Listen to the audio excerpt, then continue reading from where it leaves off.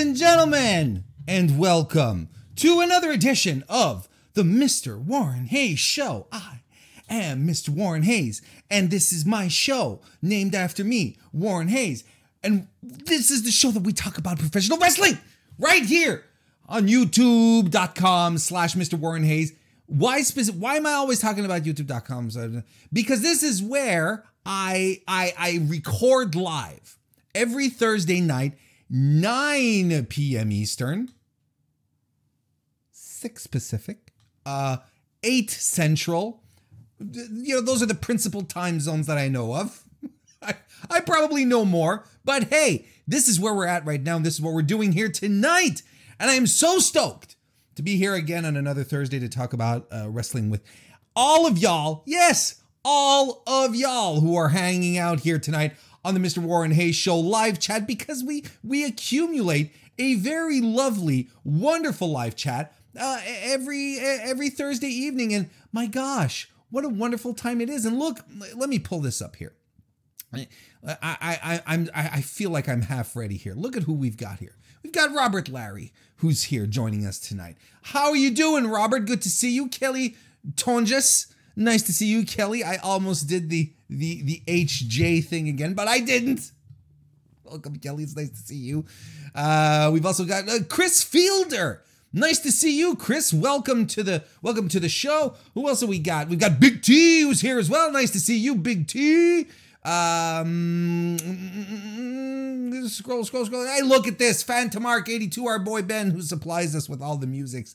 Ben, good to see you. Welcome again. Follow Ben at facebook.com/Phantomark82. You need to do that. Mr. Fretz is here as well. Nice to see you, Fretz. Nice to see you. DGMC is in the house. John Bear Gaming, hello again. Nice to see you. We've also got AK Germany 96 who's joined us. What a wonderful crew of people that we have accrued here tonight. See, we've accrued a crew. It's kind of like, playing fancy with words. That's what we're doing. That's all we do here. We're very fancy people here at the Mr. Warren Hayes Show. And I only attract the fanciest as well. At this point, I'm just gonna stop. But hey, welcome. Thank you very much for joining me live here tonight. And if you are enjoying this right now, if you're like, hey, I'm feeling good, this is great, Warren's in a good mood, I'm in a good mood, let's go ahead and give him a thumbs up on this video. Woo! That'd be great. A good old-fashioned thumbs up here on youtube.com/Mr. Warren Hayes. That stuff is fantastic. And if you're watching later on demand, on your own time, you can still give the video a thumbs up, and that's great as well. Plus, if you're listening to this maybe on your favorite podcast application, because the Mr. Warren Hayes Show is also available as a video, as video, of course, but as an audio podcast. My God, man. And we can get right. You can give us some love there with a review, a subscription, a follow, a like, whatever. And that also helps out a great deal. Thank you very much if you're listening to this in audio format. I know you guys are out there. I know I make a big deal of the live chat because it's so cool. People take time out of their day to come here, and it's always something that it still astounds me to this day. I'm still not used to it. It's not something like, I appreciate anyone who takes the time out of their weekly schedules to come here live. And I appreciate anyone who takes the time to come and join me live as well. Not necessarily live, just at any time. Just to tune in, listen, whatever. I appreciate it. I appreciate it a great deal. Thank you all very much. Those are nice little simple ways to show some love for the Mr. Warren Hayes Show. You can also show some love to belltobells.com. That's BELLTOBELLES.com. Your women's wrestling wire. We're still punching through the PWI 500 list, and we're interviewing women, all sorts of women who made it on the list, and who we were excited to see on the list, and we're excited to see on the list. And you should check it out. I interviewed a bunch of people. We have some guest commentators. We've got Emily May, not commentators, interviews. We've got Emily May, who's got some interviews coming up. We've got Sam Laterna as well, who's going to be, who's interviewed a couple of people. A whole bunch of folks. I'm forgetting people right now, but there's a whole bunch of people going through these interviews. We've got over 20 of them. Super exciting stuff. The Women of the 500, the PWI 500. Go check it out, belltobells.com, or on our YouTube channel, youtube.com/belltobells, or on Twitter, twitter.com/belltobells, BELLTOBELLTES. That's always great. That's just great. Let's see what else. What else we got? The Discord? Mr. Warren Hayes Show Discord. Hey, you know what's... Look, G1 season is coming up starting on the 18th, right? So like 2 days from now. Starting on the 18th, and one of our members over there on the Discord, Sean, has started up a G1 Climax 31 Pick'em, a predictions gimmick, I guess you'd call it. And he started that up on the Discord for members of the Discord, and there's a prize for whoever scores the most points, who is closest to the results, of course. Whoever scores the most points at the end, we got a nice $50 gift card. Do they still call them gift certificates? I suddenly feel very old, like towards the 1980s when McDonald's was sort of pushing to say, hey, put some McDonald's gift certificates as stocking stuffers. We don't call them gift certificates anymore, do we? They're gift cards, right? There's things like that sometimes slip out of my mouth, and they make me feel really old. Like when I say a record, you know, I listened to the latest Radiohead record, or I listen, you know. Oh yeah, I've got the latest Run the Jewels record, and people are, you know, like, and kind of, you know, shows my age a little bit, but I don't care. Y'all know what I'm talking about, regardless. Even if I'm not using the contemporary terminology, you still understand what I'm talking about. What was I talking about? Yeah, so our pick'em, we have a prize, $50. We're getting, look. Whether it's a gift certificate or a gift card, you're getting $50 at ProWrestlingTees.com if you win the pick'em. Now, what do you do to win? You join the Mr. Warren Hayes Show Discord. The link is in the description. And just read up on the rules. The link is there. You can read up on how to join and everything. It's cool. It's absolutely cool. So please. And Nightbot, just as if he was on cue, for those of you who are in the chat right now, he put up the link for the Discord right there. Just come on in, join the community. Fun discussions. It's a good place, good people. I enjoy people. I enjoy good people. So Mr. Warren Hayes Show Discord community, that's there. That's where the people hang out. Especially if you like to come to the live chats on Thursday nights. There's a lot of people who hang out in the live chat who are there in the Discord. So it's just a continuation. We just keep talking. It's cool and stuff. It's fun. It's fun.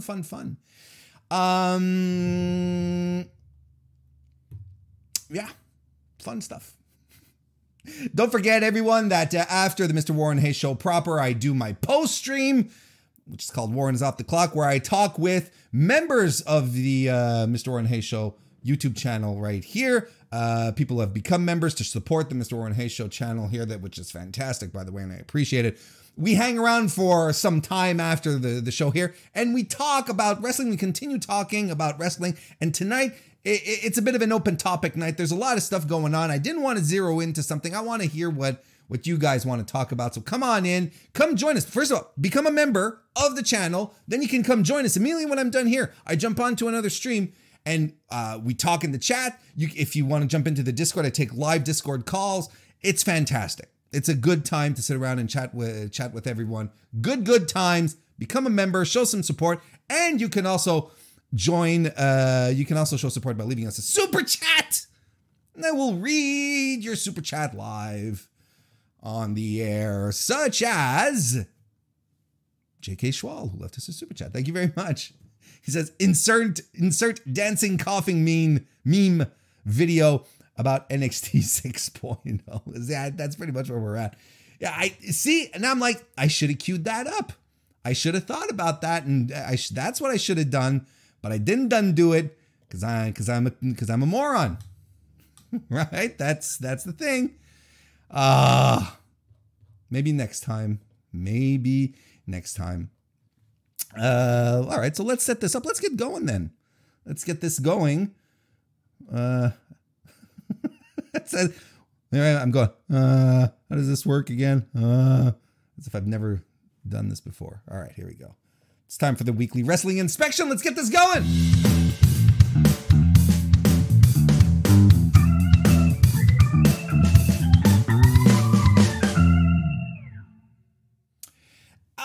Yes, the weekly wrestling inspection. We're going to kick off stuff this week. We're going to start talking about the week in wrestling, and there's a lot of stuff. By the way, I want to say hello to Mark Forbes. Good to see you, Mark. And I also saw Flowman, right? Flowman is here as well. Good to see you both. Welcome to the chat. So as I started last week, and I'm going to keep doing this, I kind of like it. If you join us live, I run a little poll in the chat just as we're getting ready, and as I'm talking and as I'm preparing, I run a little poll in the chat asking the live viewers, which topic would you like me to talk about first on the show tonight? And by a fairly slim margin tonight, we're going to start talking about AEW Dynamite and the Grand Slam shows coming next week. Let's get to it. Let's get going. I thought, look, I like, you guys know by now, I think that, the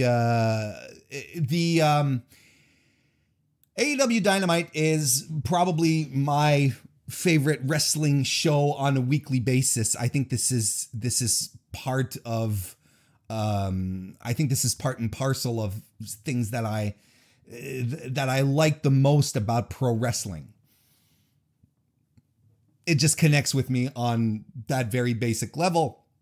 So, week after week, I'm like, geez, this show is hot. This show, it just hits me in all the right places.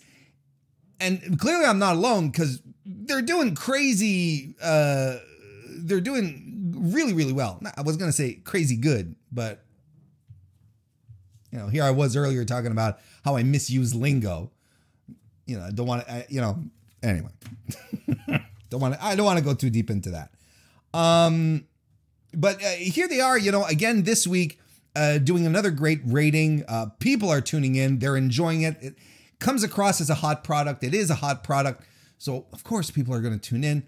And last night, there wasn't a single match on this where you're like, you absolutely have to tune in and watch this match. Like, there's no recommendations here. There's no matches, in my opinion, where it's like, you absolutely have to tune in and watch this match. But it was a good overall wrestling show, and I liked it.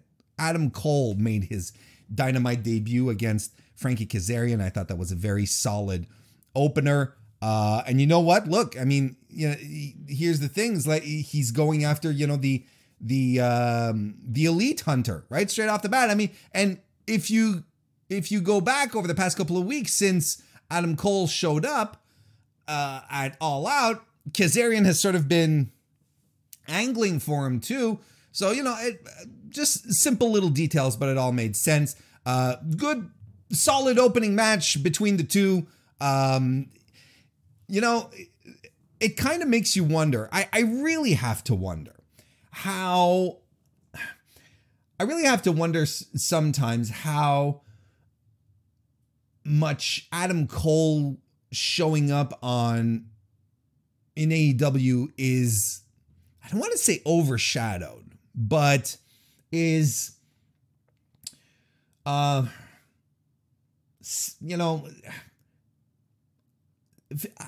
secondary it feels maybe to Daniel Bryan and CM Punk, right? Who are, and I'm sorry, I called him Daniel Bryan again.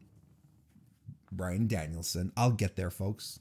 You're going to have to give me something. You know what? You're going to have to give time to most wrestling podcasters and commentators to get used to it. We've been saying Daniel Bryan for the better part of 15 years.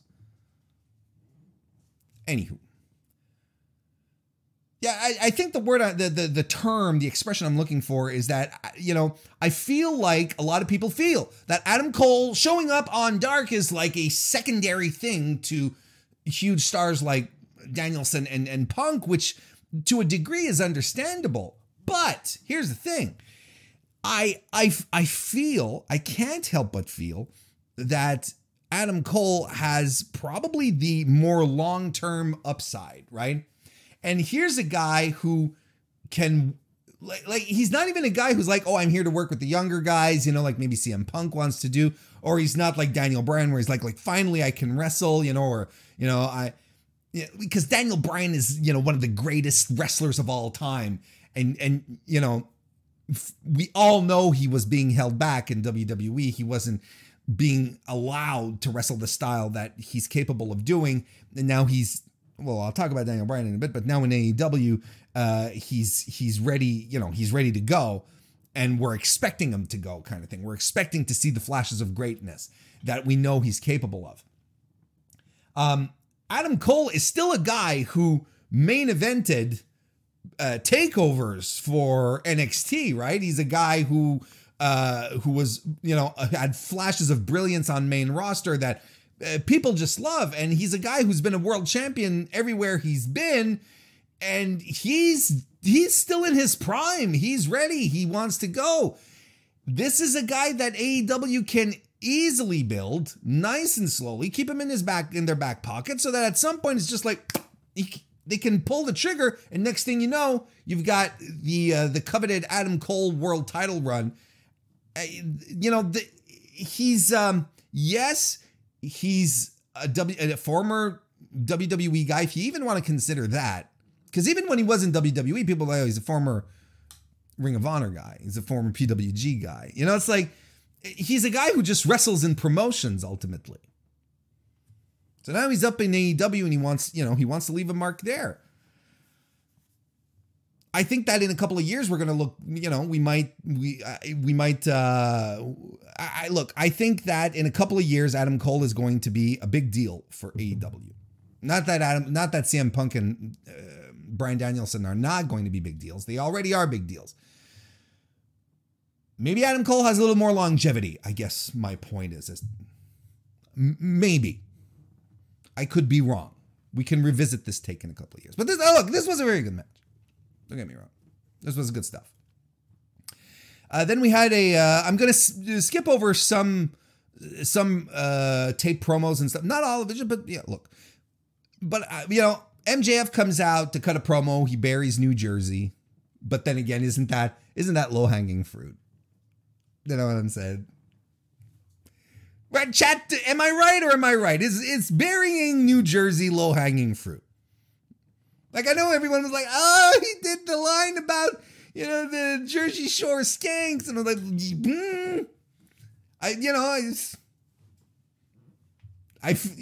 it was funny, but I'm like, sure, but it's Jersey, right? So it's not that big a deal. So look, they naturally, the audio, well, so but basically, I'm trying to say too many things at once. Here we go. The MJF, is continuing to build this feud with Brian Pillman, right? And so, the idea what they're doing here, right, is that MJF is the privileged upper crust individual, who poo-poos on anyone who's under his station, is he's basically calling everything. Yeah, I don't know if you've noticed, but, he's basically saying that everything about Brian Pillman Jr. is white trash, and he's not exactly wrong, I say that lovingly, because Aunt Linda is an angel. That's all there is to it. She is the angel. She is a literal angel. I'm convinced she is a literal angel. I'm sure she takes her halo off when it's time to go out in public. She just wanders around and says hello to everyone. She's one of these people when you meet on the street, you sort of walk, you have your groceries, you're walking, you're walking on the sidewalk and you sort of just look off a little bit. Your eyes make temporary contact and you see Aunt Linda, and Aunt Linda is one of these people that goes, hello. And then you're like, you're surprised because you're like, no one ever walking down the street ever says hello to anyone. And so you go, oh, hello. And you're like, wow. And then you feel really good. You're like, just a random stranger saying hello, no strings attached. How cool is that? People are still nice. People are still friendly. that's what she does. And then she, after she's gone around the block and just saying hello to perfect strangers, she gets back indoors and she puts her halo back on, and she continues, making porcelain babies, little tiny miniature porcelain babies that she can give to elderly people who really, really like little porcelain babies. So, yes, I think angels create little porcelain babies. I don't know what to tell you. So that's the whole gist of the feud here, right? It's the idea. And Pillman really hammers home the fact that, he had to claw and scratch his way from his way up, that he had we all know how difficult his family life has been. We've all watched the Dark Side of the Ring documentary at this point, I'm pretty sure. If you haven't, you should, because then you have no idea who Aunt Linda is, and Aunt Linda is the greatest babyface of all time. But unironically, by the way, I'm not even trying to be silly about this. So here's the thing. This is what they're doing, to get the audience behind Pillman, right? And this was a good segment. It was a good promo, and the crowd was into it. The crowd was into everything last night. It's so wild. But here's the thing. Here's the one thing. The one thing that I kind of want to point out, but I mean, look, I feel like this feud is underscoring. Hang on. Let me try to approach this another way. No, I'm going to do this. I think this feud is underscoring just how average Brian Pillman is. Now, I always feel like I have to. I feel whenever I talk about Brian Pillman, I feel like I have to give a little, take a little here. So I'm gonna. Hello, Brickbat, by the way. Hi, nice to see you. Welcome to the chat. Here's what I feel about Brian Pillman. He is a competent pro wrestler. He's fine at what he does. I don't think he's anything special, though. I don't think he's a bad wrestler. And by God, don't anyone go out and say and create false impressions about me. I didn't want to. Just look, he is a far cry from being a bad pro wrestler, but I don't think he's as good as the spots he's being put in or the opportunities he's getting. God bless him that he has the Pillman name and that people remember Brian Sr. so fondly and have such good memories of him and want to do good by his family and probably want to do good by his kid. I'm completely get it. And it's pro wrestling. How many wrestlers do we know that got into the business and got shots just because of whose kid they were, right? And that's just the nature of the business, and it will always be that way. And I'm not lamenting that. But Pillman, when he does his promo, Pillman is the most 1995 WCW promo I have heard in a long, long time. And in a way, it makes him endearing. It's not. I'm not saying that in a trash way. It's like, he's terrible. No, there's something endearing about it. Something about how he delivers his lines. It's just so, he lacks the connection with the audience. Like, he's not a natural. He's not like his dad on that level where Flying Brian was just a ball of charisma, fantastic promos all around. Excuse me. So he's okay, I just think it's weird. Like, even as a worker, like, he's still fine.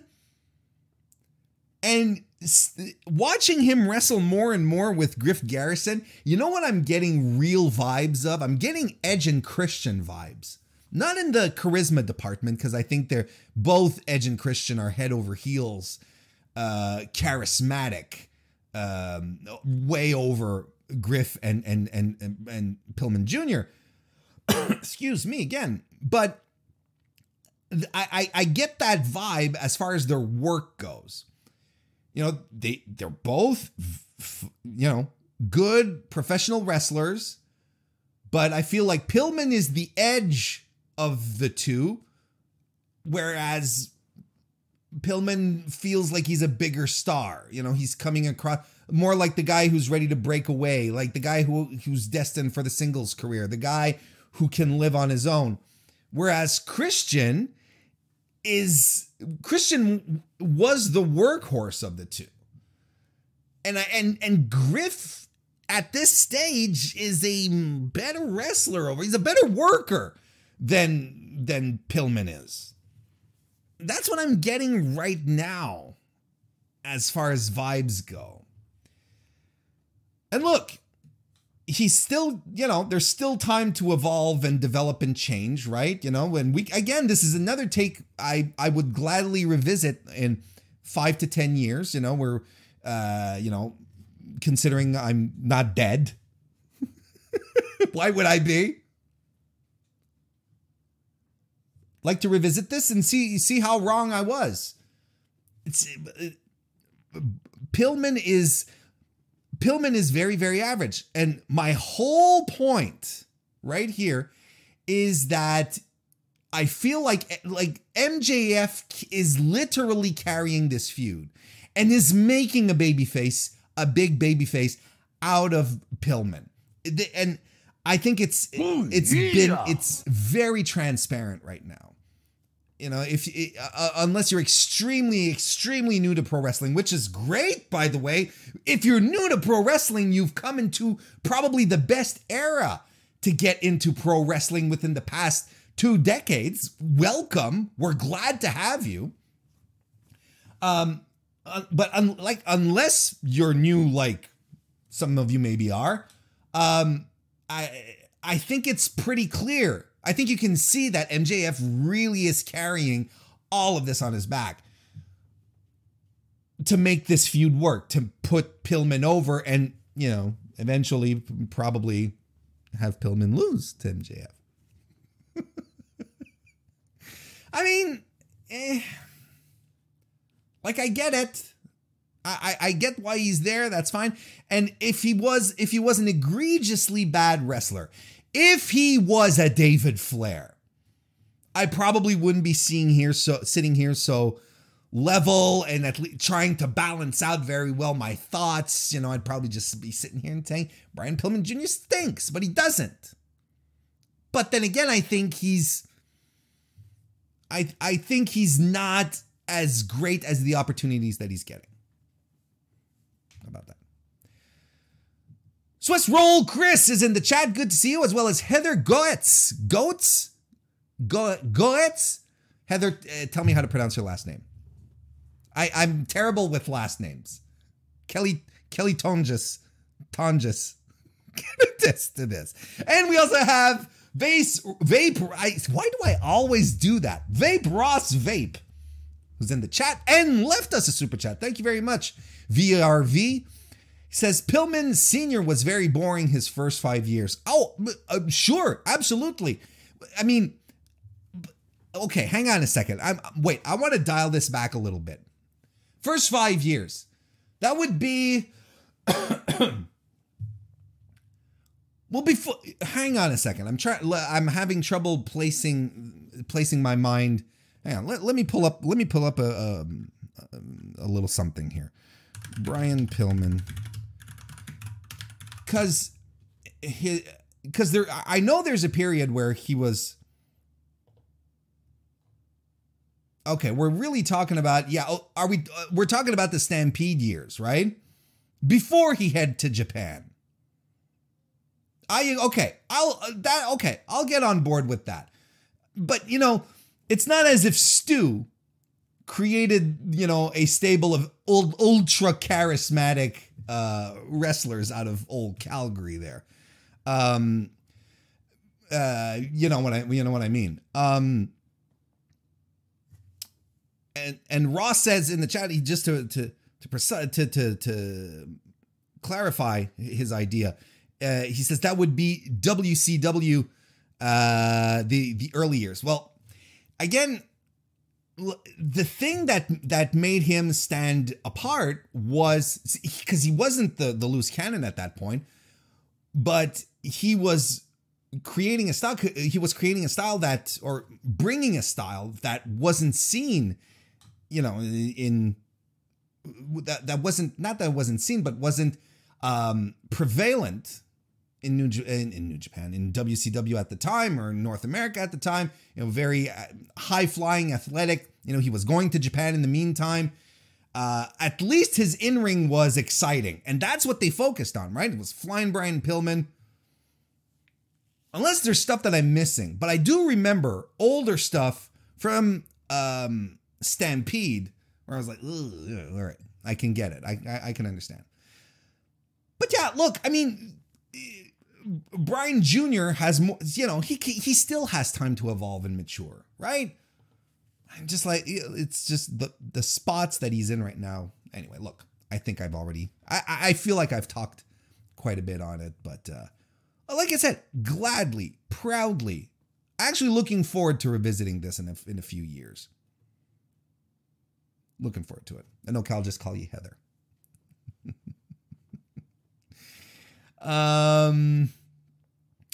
We got a great match with FTR versus Dante Martin and Matt Sydal. That ruled. FTR is on a rampage again, and you gotta love it.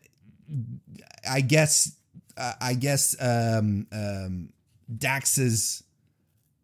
Cash Wheeler's injury wasn't so bad, so good. You know, and I was watching this match and I was like, look at how excited the audience was. And, you know, I had, you know, people popping up everywhere going, oh, this match is great. This match rules. And it was a good match. Don't get me wrong. But, you know, we've seen better tag team matches in AEW than this. But people were still super excited and were hot for it. And the thought that dawned on me as I was watching this was like, look at how hot the AEW mid card is. When you can take Dante Martin and Matt Sydal losing streak, right? He doesn't have a great win-loss record. Dante Martin is a dark guy, effectively, and have those guys wrestle FTR, and everyone is like, holy shit, let's do it. LFG, let's make it happen.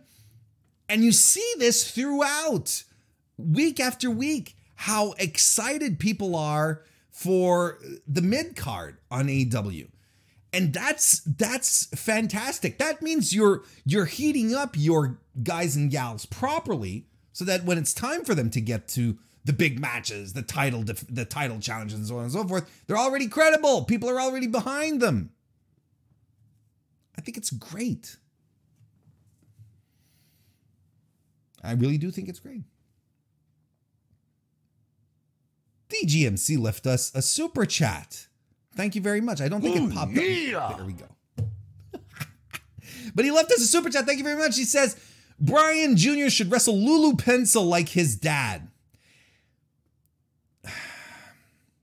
Now, hang on a second here.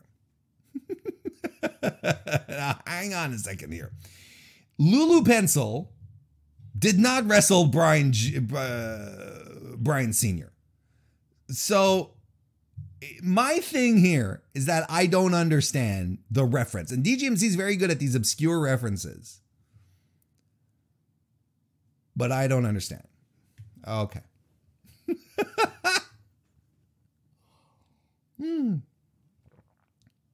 She did not look. See, this is some kind of obscure reference that I don't understand. DGMC is pretty good at those. But thank you very much for the super chat. Want to say hello to the Dark Ops. Welcome to the chat. Malachi Black cut a promo as well in the ring. Goes down to the ring and you know, Synergy. Rosario Dawson is there. She's co-host of the Go Big show. In case there were a lot of people who were wondering, what the hell is she doing there? Oh, you're talking. Oh my God, the pencil wrestling. Okay, I'm sorry. Just circling back to the Lulu pencil thing.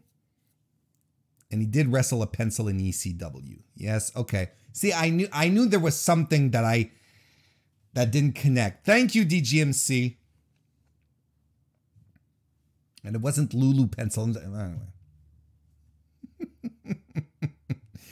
But Malachi Black he's there. Rosario Dawson is ringside. She's in American Nightmare gear. She's there to support. She's there to support Cody Rhodes. She's there to support Cody, her guy, who isn't officially booked on the card. He wasn't booked officially last night, right? So, you know.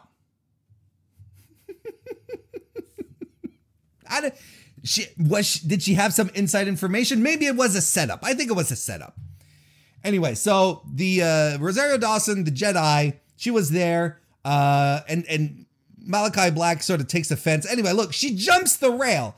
Security doesn't stop her. And I'm like, what is this? No wonder there was that geek a few months ago who jumped the rail and was able to get to the ring to sort of punch Chris Jericho. Security's letting anyone willy-nilly just jump the rail and try to get their hands on people. Anyway, so she gets physical with Malachi Black, and not in that sense, yeah, weirdos.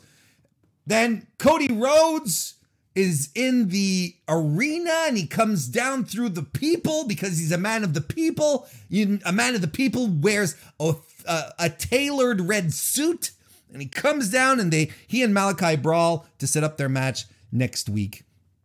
So that's pretty cool. We have Dan Lambert, who's in the ring with American Top Team as well. He cuts another one of his Jim Cornette promos.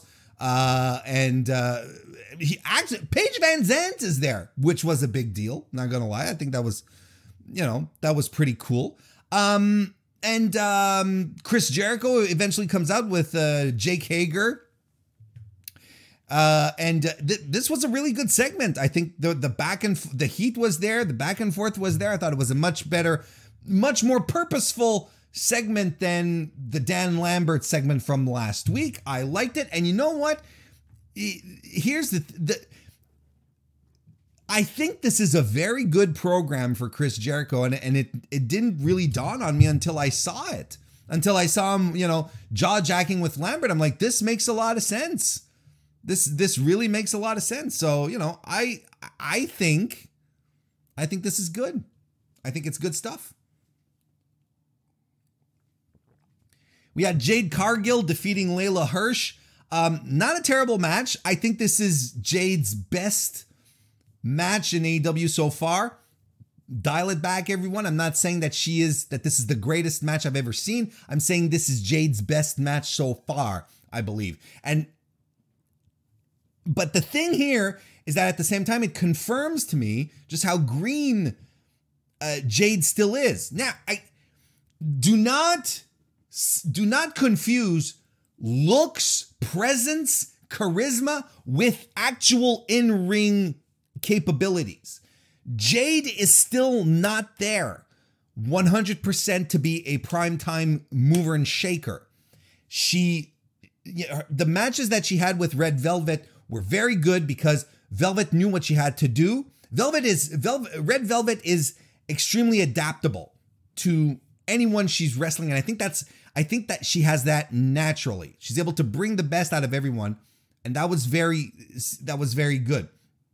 Those were fun matches that made Cargill look like $1 million, that made her look like she can go. I think I don't remember who I was chatting with, but I had talked about it, how I felt that this match ultimately was a test for Layla Hirsch to see if Layla, who is still very young in the game herself, is able to hang with someone who doesn't quite have all that experience, is not super seasoned, and is able to carry her. Not carry's not the wrong word, but like work through their weaknesses and highlight their strengths, right? Which is what usually a good babyface can do for a heel, and vice versa. But the thing here with is that, you know, Layla isn't quite there yet either. So you had two women who were, you know, maybe not 100% TV ready, going after each other. And like I said, the match was okay.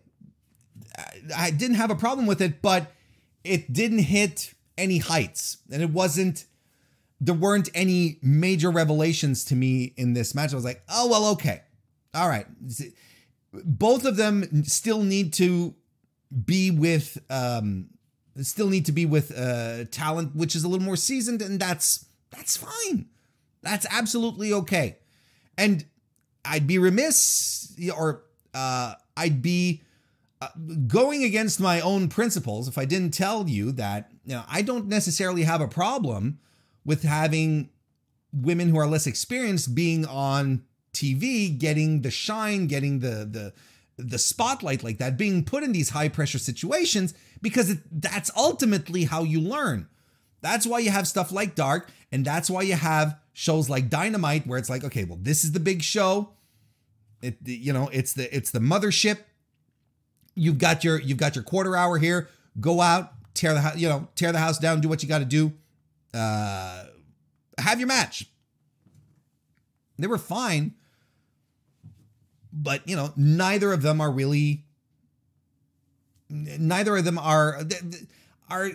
super duper ready. You know what I mean? I think Layla has more polish than Jade. I've seen Layla have really great matches. Well, really good matches, put it that way. But Jade looks good. She's a counter wrestler. Power moves look great, and she looks like don't get me wrong, I understand. I get it. She looks like a star. She's fantastic. She's going to be big. She still has work. And that's fine. Why not get behind a prospect like that? I'm absolutely okay with it. But, you know, it's kind of a Pillman type of situation where I'm like, is she ready for the position that they're putting her in? I'd say no. That's just me. Then, okay, CM Punk throughout the evening, right, was on commentary. He was on commentary the entire evening. And then at some point, Taz comes out to confront CM Punk in the most Taz way possible, right? Taz he's bitter. He's got a chip on his shoulder, and he comes out and he says, what are you doing here, CM Punk? You're stealing my job, which I thought was fantastic. And CM Punk is like, no, I'm just sitting here doing commentary. What are you talking about? I'm not here to steal. And then this all devolves. Hook comes out, starts distracting CM Punk. Everyone's losing their shit because Hook is there, of course. And as everyone is losing their shit, Will Hobbs sneaks up, beats the shit out of CM Punk, even drives him. Well, it wasn't through the table, but there's a table spot on commentary, which was pretty cool. And look at what we're having here. We're having CM Punk getting set up in a match with Will Hobbs. And if this isn't fantastic for Will Hobbs, I don't know what to tell you.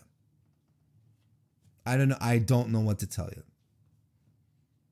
If you can't see the value of a young guy like Will Hobbs getting into the ring with, you know, returning resurrected saint hero of pro wrestling CM Punk, especially still on the cusp of his return, very, very soon on his return, I think it's great. They didn't flip around and say, okay, CM Punk versus Chris Jericho is next. Look, Punk said he wanted to work with the younger guys.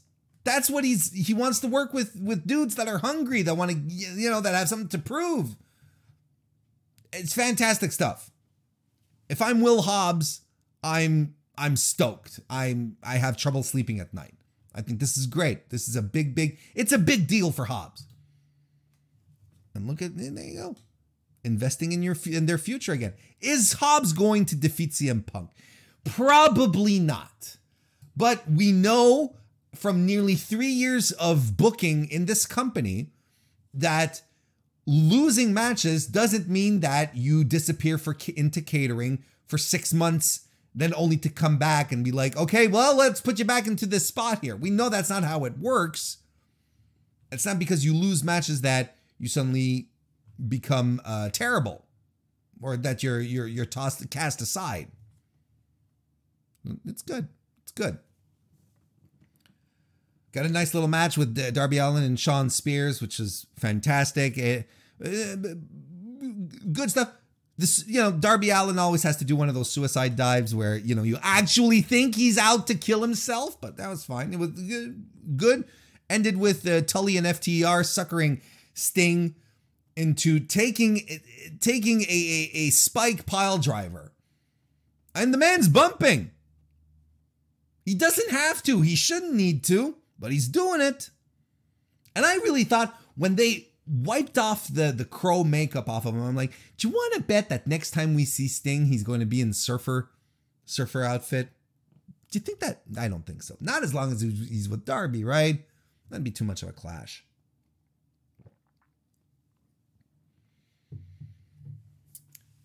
Then we got the segment, the Daniel Bryan, Kenny Omega segment. And look, there's been a lot of talk on it already. I don't necessarily have to break it down. The two things that I like here, that Bryan Danielson, I know I called him Daniel Bryan. Here I come again. Bryan Danielson is showing aggression.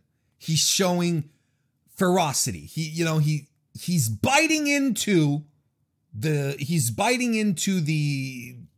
next chapter, and he's like, you know what? I'm not here to smile and put smiles on people's faces. I'm here to kick some heads in. That's what I want to do here. And he straight up tells Kenny Omega, I thought, you lost your balls if you don't want to face me, kind of thing. And they're doing the promo, and they're saying, and they're doing the promo, and Don Callis is saying, hey, you just arrived here, weirdo. You're not gonna get a shot at the title. And Daniel Bryan says, we'll talk about the title later. As it stands right now, I want to face the best, and Kenny Omega right now is the best. This is the fight I want. I just want to fight you. Right now, I don't care about the titles. I want to wrestle the guy who's allegedly the best in the world. And you'll notice in this segment how Kenny Omega had started off being his, this goofy heel personality, but at some point he started really not liking this. You could tell he was starting to get irritated, and there was no goofiness. Then he can't, it was down to business. Wasn't letting Don Callis make any decisions for him. It was like Don Callis was saying, no, don't do it. And he was like, no, I'm going to do it. I'm going to fight him. And the thing here is the thing. And this is what I'm having trouble. I'm still having trouble realizing that this is going to be a thing and that we're going to see it in a week. But Daniel Bryan and Kenny Omega is happening. It's happening. This is a match that people have been wanting for years. It's happened before, years ago, mid-2000s. But at this stage, superstardom, both wrestlers, the best at what they do. And this is where we're at right now. This is what they're doing. This is what we're getting. And it's happening. This is something that people would create in the WWE 2K games. They create a Kenny Omega clone, or in Fire Wrestling Pro, so that Daniel Bryan and Kenny Omega could have matches, because they were like, it's never going to happen, and it's happening.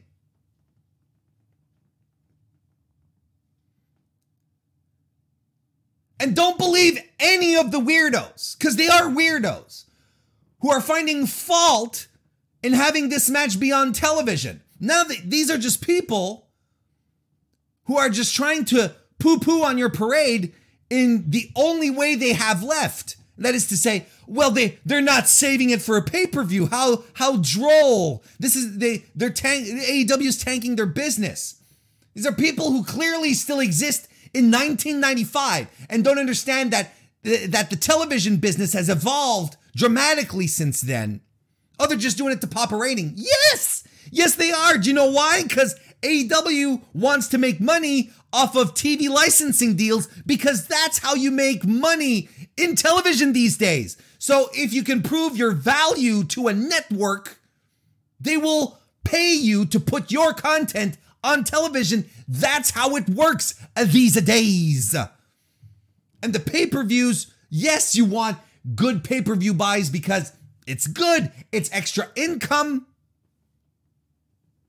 But the TV is where it's at. So of course, it's just to pop a rating. Of course. Right now, AEW has a hot show. It's beating Raw 2 weeks in a row in the demo. Its ratings have been over 1 million for 3-4 weeks now? 5 weeks? I don't know. Something like that. It's a hot show. Why would you not continue to promote it as a hot show? Don't let any weirdo tell you that this is a bad decision. Because as a fan, you should not see this as a bad decision. As a fan, you should be like, I'm getting this match, this legitimate dream match, not Goldberg versus The Undertaker dream match. No. We're talking about 2021 legitimate dream match. Bryan Danielson, Kenny Omega on free television on a Wednesday night. All you have to do is plop your ass in front of your TV from 8 to 10 p.m. Eastern and watch. That's all you have to do. That's it. You're getting that on TV. Now, why would you not be excited about it? The only thing that is keeping you from enjoying that is tribalism. And I can't get behind that. I can't support or understand anyone who looks at this and is like,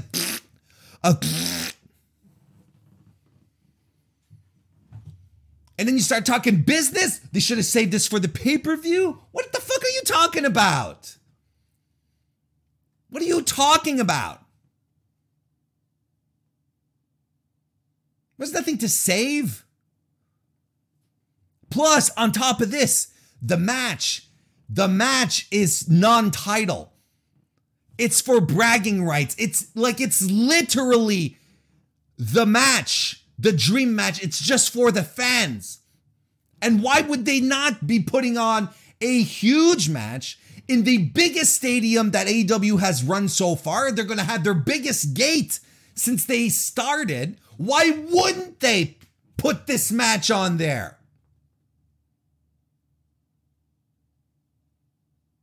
I mean, God bless them, but, no one would really get this excited at Arthur Ashe if the main event was, Eddie Kingston versus Miro. God bless him, it would be a great match, but that's not like exactly something that you put in your top stadium match, right?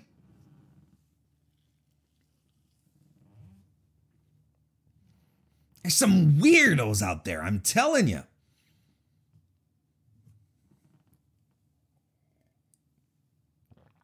Get excited. It's in order.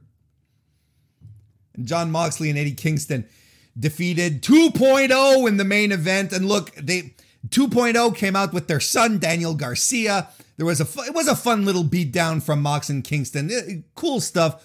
2.0, they're not overshooting their position. They know what they have to do. They know what they're for right now. It's fantastic. I love it. They lose. And then the music hits. The king of pro wrestling, Minoru Suzuki, comes out again and gets the full Kaze Ninare thing. No Suzuki incident here. Now give me a second here, because we got to talk about the Suzuki incident. This happened, like I talked about it last week, because it happened on last Dynamite, right?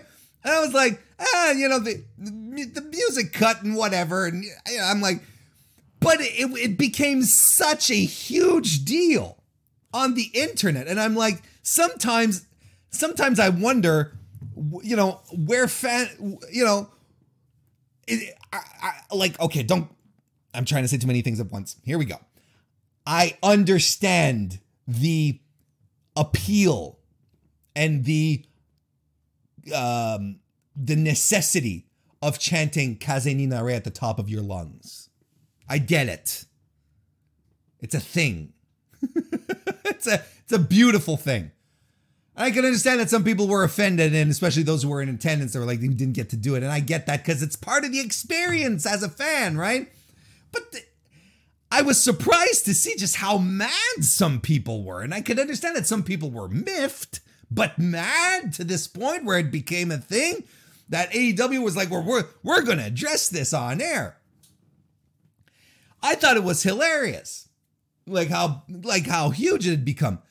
But it became such a big thing that they being AEW, they incorporated this into the booking.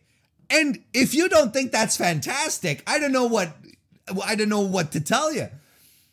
This was great. It was a great move to be like, to take a grievance from hardcore fans, because this is hardcore fans we're talking about, a grievance from hardcore fans. You turn it around, you put it on your booking, you put it on your booking show, and your booking show. You put it on your show, you book it on your show.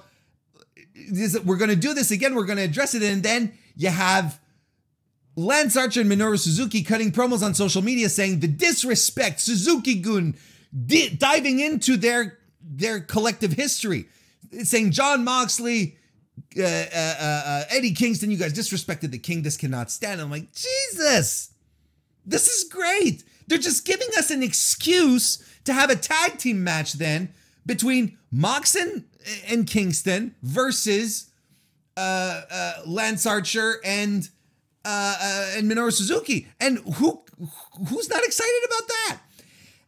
And again, you're going to have the weirdos who are going to say AEW is just doing this to pander to their fans. But I'm like, but how long have we been sitting around dealing with a company that does not listen to their fans and who misses the very essence of what pro wrestling is, where it's the reactions are what should determine your booking patterns and who you push and who you don't push and what angles are hot, what stories are good, who should be on TV and who should not, who should be on the shows, who's not.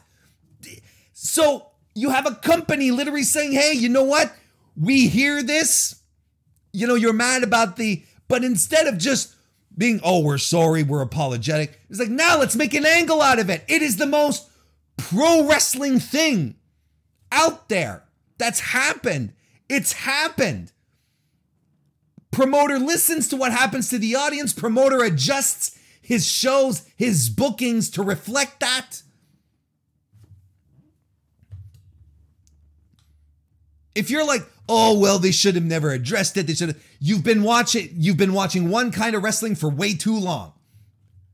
I'm telling you, this is the kind of thing that really does give me faith in AEW, because these are pro wrestling moves that they're doing. Classic that can't lose. This match instantly has heat. The build is already built in. It's fantastic.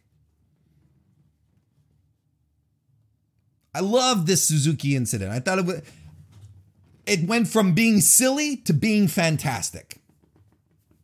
Good job, AEW, on this. By the way, Minoru Suzuki, his tour of destruction of the independent circuit begins tomorrow. GCW highest in the room, he's fighting Jonathan Gresham. That's starting tomorrow, folks. On top of the stuff that he's still doing with AEW. He's fighting Homicide on GCW Get Lost a lot on September 24th. Fred Rosser at the New Japan Autumn Attack show on September 25th. He's teaming with Lance Archer again versus Team Filthy at the Autumn Attack show on September 26th.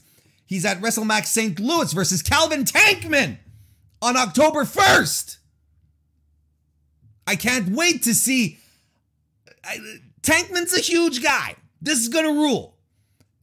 Anthony Henry at Hail to the King on October 2nd. Daniel Garcia gets his turn at the King. West Coast Pro No Leaf Clover show, October 8th. He's fighting Joey Janela, GCW The Aftermath on October 10. Chris Dickinson at the New Japan Showdown in Philly on October 16. He's supposed to appear in Philly on the 17th as well. Dominic Guarini at Time Bomb Pro on October 21st. And apparently there's still another GCW show. Rest in peace, the US Indies. A trail of broken bones and shattered dreams.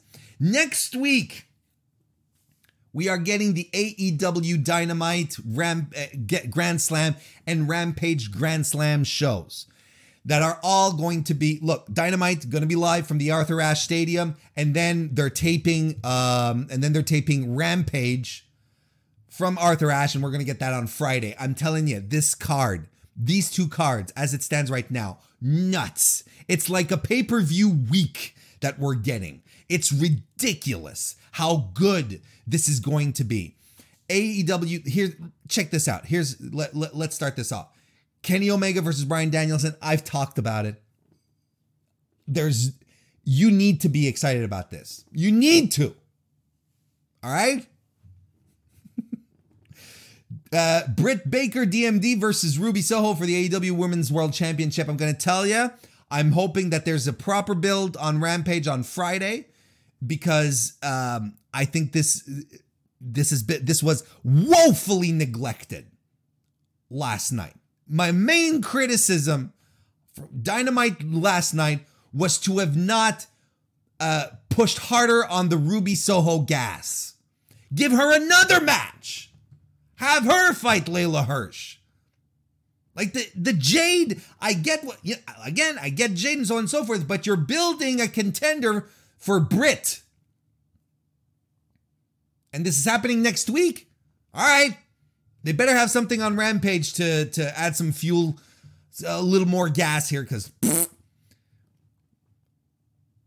we're getting Cody Rhodes versus Malachi Black. I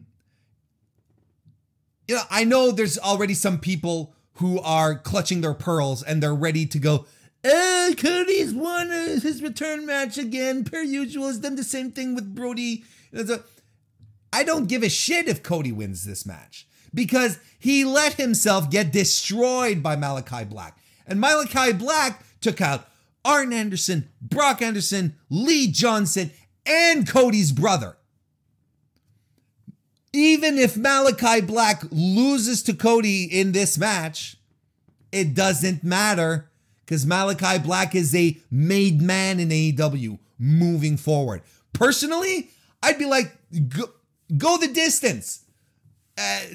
Beat Cody again. Cody will probably get his win over.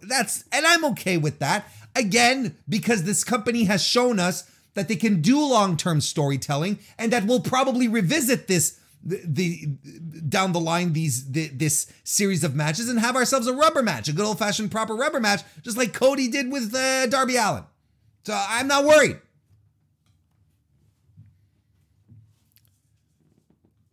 What a good move from Aleister Black to have hit the bricks from WWE. Look at this.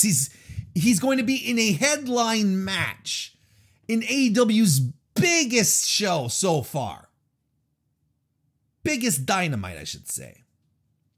My God. CM Punk is going to have a live interview. Sure. Cool beans. MJF versus Brian Pillman Jr. If I'm booking this, MJF goes over. I think he has to. And we're getting FTR versus Darby Allin and Sting. That's going to be a crowd pleaser. I hope they start with that match. That's going to rule. Sting is way too into wrestling for a 60-plus-year-old guy. It's good stuff. And then for the Rampage card, we're going to have Adam Cole and the Young Bucks versus Christian Cage and Jurassic Express, which was set up by Adam Cole on Dynamite yesterday. Adam Cole saying, I have a problem with Christian Cage and Jungle Boy and Luchasaurus. Since I've been here, they've been in my face and I'm sick of these guys already. So we're getting the Elite versus these guys here. Then CM Punk versus Powerhouse Hobbs. Great stuff. We're getting the Men of the Year versus Chris Jericho and Jake Hager. So Dan Lambert's new guys. Fantastic. And then we're wrapping everything up with, or at least we don't know or unless it's been announced. As I was preparing my notes and I didn't see it fly by, or it's happened while I've been doing the show here, but we still have Eddie Kingston and Jon Moxley versus Suzuki-gun, Lance Archer and Minoru Suzuki. We don't know what show it's happening on, but we do know it's happening. It is happening at Arthur Ashe. We just don't know what show it's on. This is great stuff. Get hype. And, as I said in the chat, good luck to Extreme Rules that weekend. That's it. You've got Extreme Rules for WWE that's happening on Sunday, but there's going to be a couple of days that this is going to be the narrative. And I was wondering, look, bold move from AEW to put 2 hours of Rampage, because Rampage is going to be 2 hours on Friday, not this Friday next week. The Grand Slam Rampage is going to be 2 hours. So at first I was like, is SmackDown being preempted? And AEW's like, yeah, let's start at 9 instead of, but no, they're starting at 10. I would have thought, look, either way would have been, it's a bold move.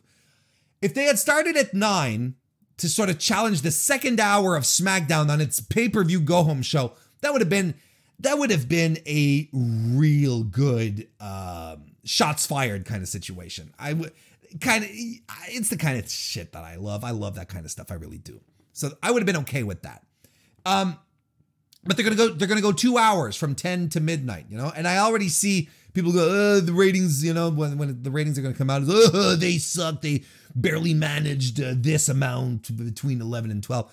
Whatever AEW gets between 11 and 12 p.m. Eastern time on a Friday night is going to be better than whatever TNT has on any given Friday night from 11 to 12 p.m. Eastern time. I guaranteed that whatever the rating is going to be, they are going to be happy with it because it's going to be a net improvement from whatever. It's a bold move, regardless of how you look at it. I'm excited. I love wrestling. Wrestling is cool. Wrestling is exciting these days. Get excited with me, guys and gals and everyone in between. Justin Firestein, good to see you. Welcome to the chat, and also Certified Hustler. Welcome to you as well. I'm running low on water. Usually I have 2 drinks, and I started, I was like, oh shit, I only have the one. Hey, if you're enjoying this so far, why don't you give the video a like here on youtube.com/Mr. Warren Hayes. That stuff is cool. Become a member. You can also show support that way. I'll be talking more wrestling after we're done here. It's going to be a good time. Please join us. Join us! That's someone else's gimmick. I don't want to encroach. Oi, did you hear that NXT has been rebooted? NXT 2.0? 2.0. NXT 2.0. I don't know if you heard. That NXT is now NXT 2.0. There's a 2.0 NXT now, and it's NXT 2.0.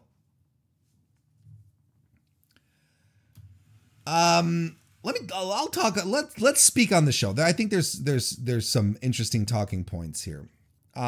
First and foremost, if I'm following, let's say, redesigns, revampings of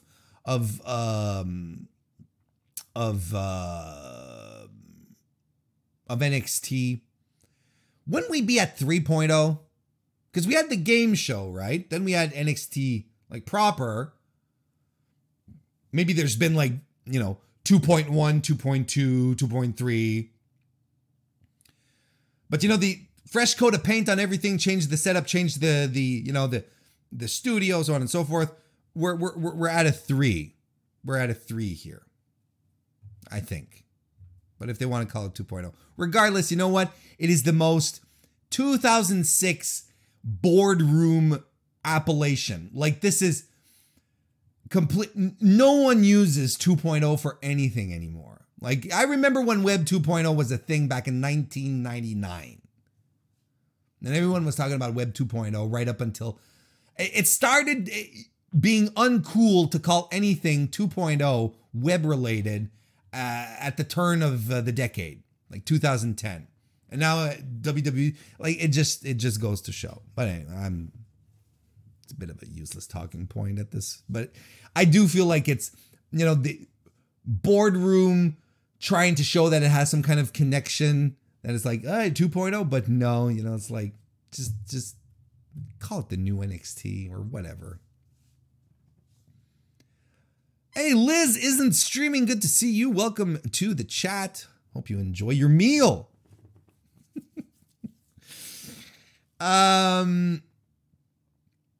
So I think one would argue that NXT, that the kickoff to NXT 2.0 really happened when Samoa Joe announced that he was relinquishing the NXT title due to some injuries, to certain injuries, and he was dropping the title, vacating it. Yeah, I don't know what you think, Chad, about Samoa Joe dropping the title like that, but I'm going to tell you how I feel. If true, this clearly means that Samoa Joe's wrestling days are over. His final runs his previous runs on main roster before he became a full-time commentator were plagued with injuries. He's had a history of concussions. His knees. He's always had nagging injuries that always pop back, and put an end to certain pushes that he was getting. Like, we'll all remember the push that he was involved in with Kevin Owens and the Viking Raiders, if I'm not mistaken, versus the Authors of Pain. And who were the others? There were the Authors of Pain. Was it Seth? Yeah, it was Seth Rollins. It was Seth Rollins' church. Seth Rollins, Buddy Murphy, and the Authors of Pain. Remember that group? That kind of ruled. And so that sort of derailed everything there for everyone involved, actually. So the fact that Samoa Joe has to relinquish because of injuries, if he's getting injured again to the point that he's not medically cleared to compete after one match, then it breaks my heart to think that Samoa Joe's in-ring career is effectively done. Because this is a guy who has a long, storied career of fantastic matches, but never quite hit the heights that he should have hit in WWE for multiple reasons. Injuries being one of them. But after that, it's just like not understanding why Vince didn't see anything in the guy to ever make him a proper champion. Anyway, so it's kind of sad if it's true, because there is the possibility that it is a work. And a lot of people were theorizing about it, and it makes sense, that, they're moving into this environment where they have two into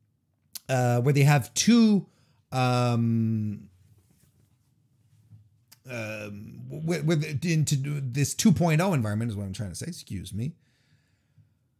Trying to get into that environment, is it really a refresh of your brand if you're bringing back an old champion, a guy who used to be in NXT, you're bringing him back and he's your champion, and not only that, a guy who was on main roster and was brought back to NXT. It's kind of strange. And of course, then you have the conspiracy theories, which that I don't really adhere to. You know, the conspiracy theories that Vince fired him and Triple H rehired him in NXT, but now that Vince is in control of NXT, well, he fired him once and for all. And I'm like, it's a little rough for me. I don't quite get that one. But I think, and I'd like to know what you think, Chad. I'm going to open up a poll here. Is Samoa Joe's, hang on, let me try this again. Are Samoa Joe's injuries that made him drop the NXT title a work or not? Yes, it's a work. No, it's not. There you go. We'll just start up a nice little live poll here. I'll see what you guys think about it. Because there's a case to be made for there's a case to be made for the injury question, for the injury angle. It could be. I'm not convinced. I'm just not convinced that it is. But the time and I had people in the Discord, you know, we had a bit of a discussion around it, you know, where it's like people felt very strongly that we shouldn't be questioning, you know, whether this person's injuries are legitimate or not, you know, it's in poor taste, so on and so forth. I'm like, well, look, hang on. I want to pull something back. You know, these injuries were announced officially by Samoa Joe, by WWE. So just like any sports organization that has members of its team that get injured, these things can be discussed, right? They can absolutely be discussed. I don't think if it were dirt sheets reporting, behind the scenes news, oh, we have learned that so-and-so has a pectoral injury. And you're like, well, I've been around long enough to see wrestlers deny injury claims. And a lot of times false injury claims can cause more harm to a wrestler's career than good. So, you know, those I'm like, but here was all official. So I don't have any problems discussing it.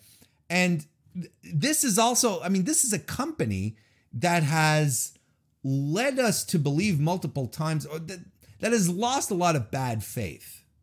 That has lost a lot of goodwill. That's what I want to say. Over the years, for a bunch of decisions in regards to their talent, if people are naturally skeptical of WWE, it's WWE's own damn fault, really. If no one wants to take it really at face value. That's just my opinion. But I think there's a case for both, really. And I don't really know. The one thing that I don't buy is the Triple H rehired him and then Vince fired him again kind of thing. But that led us into NXT 2.0, right? That led us into the new show that debuted on Tuesday. I'm gonna tell you, again, if you've listened to my stuff for a little bit, you know, I like me some studio wrestling. I'm excited to see Dark, or is it Dark Elevation? Which one of the two is going to be the studio show for AEW? I'm excited to see that.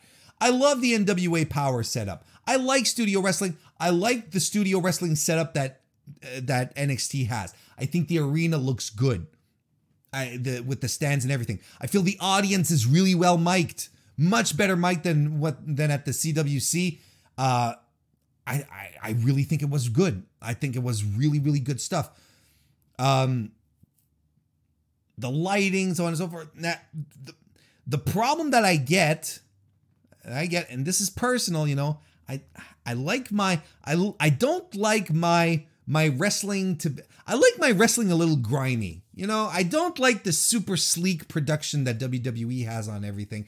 And that was one of the appeals of NXT, right? Like it felt like the third brand. It felt the budget WWE, and that's fine. It was a little darker, was a little dingier without all out being dingy, you know, not like, you know, not 2005 Ring of Honor kind of thing. But, you know, it's like, I I mean, I like my audience, darkened. The audience, not the show. It's what's going on in the ring. But I feel like everything is too bright. The colors, everything it's very, there's a lot of sensory overload that happens. I love the screen. I like the screen that they have set up a lot more than the big screen that they have on Raw, which is just like a big LED thing. The sort of the curve that looks like a can, and I don't hate it. But like the production, it's too sharp. There's something stark about it. And anyone from Toronto, listening, watching right now, I got the exact same feeling watching NXT to the first time I went into Honest Ed's in downtown Toronto. Rest in peace, Honest Ed's. But if you're from Toronto, or if you visited Toronto and you've been to Honest Ed's, you know exactly what I'm talking about. And that's exactly what I felt watching NXT. But just assaulted my senses a little too much. But you know what? I feel like commentary wasn't screaming as much. I think Vic Joseph was corny as hell, but they weren't screaming as much, and I can appreciate that. Want to say hello to Ray. Welcome to the chat, Ray. Nice to see you, Ray. And the first match we got on the new NXT, the brand new NXT, was LA Knight, who got challenged backstage by Braun Breaker. Braun Breaker, whose name is Bronson Recksteiner, who is Rick Steiner's kid, who was supposed to get the name Rex Steiner, but last minute they changed it back to Braun Breaker, Breaker with 2 Ks. Why 2 Ks? I think because 2 times the K, twice the killing power. I don't know. So, yes, the big discussion was, why didn't they leave Braun Breaker use the Steiner last name? Because he's a Steiner, and you look at him and he looks like a Steiner. He wrestles like a Steiner, and then when he cut his promo later on in the evening, he sounds like a Steiner. Just let the guy be a Steiner. And look at how excited people are at all these second generation wrestlers that are starting to pop up. In AEW, Austin Gunn has a stable with his kids. You got Arn Anderson's kid, Taz's kid. Taz never had a working last name, but Arn Anderson has his kid there. You got the kids everywhere, right? People are into that stuff. Makes you feel like that. You keep that connection with wrestling. You're like, yes, I remember this legend here. I remember the Steiners. Yeah, Rick Steiner, he was cool. This is his kid. Cool. I'm excited to see what he's going to do. And why would you not let the kid get over using that name, dipping into his history? The only reason I can give you here at this point is that they don't want him to get over on the name value. WWE has this thing where they're going to make you into something, into what they want. They're going to make you into a star. So whether you're a Steiner or, a Hayes, not like a Michael Hayes, but like a Warren Hayes, a name that means nothing in wrestling, they're going to take you, they're going to mold you, and they're going to make you into whatever they want. And they're going to be like, look, you succeeded not because you were a Steiner, but because you were a WWE developmental star. That's kind of the angle here. Convinced that's what it is. And of course, there was a lot of talk, in wrestling media about that. And yes, it is. It's nonsensical. It doesn't make sense. I don't know why you wouldn't let that fly. Let people get excited about the guy.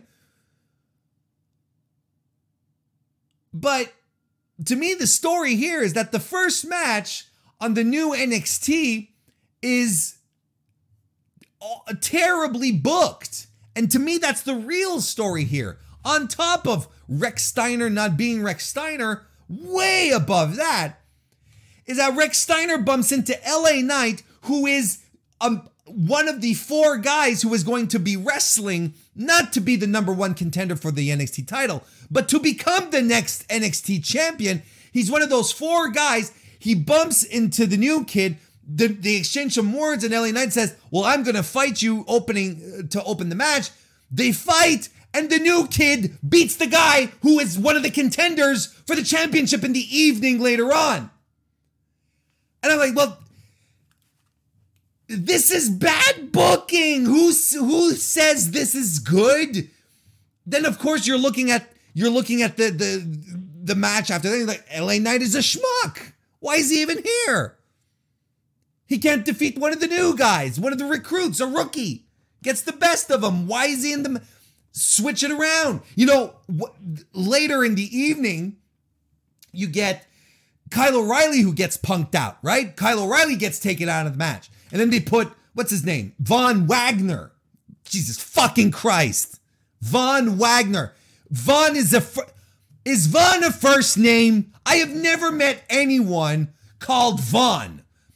My name is Von Wagner. That's a last name. There's a first name like Keith Von Wagner. James Von Wagner. Just Von Wagner? What the fuck is that? Anyway, the Von Wagner ends up in the what turns out to be a triple threat. And I'm like, why didn't you let the Steiner kid be there? Why didn't William Regal trot his ass out after the LA Knight thing and be like, not Rex Steiner. I believe that you belong on the main event and you will have a chance. You will substitute for LA Knight, who has proven that he is nothing but a dunce. Right? And then that creates a feud with LA Knight, that he's pissed off at William Regal, so on and so forth. You get stuff out of this.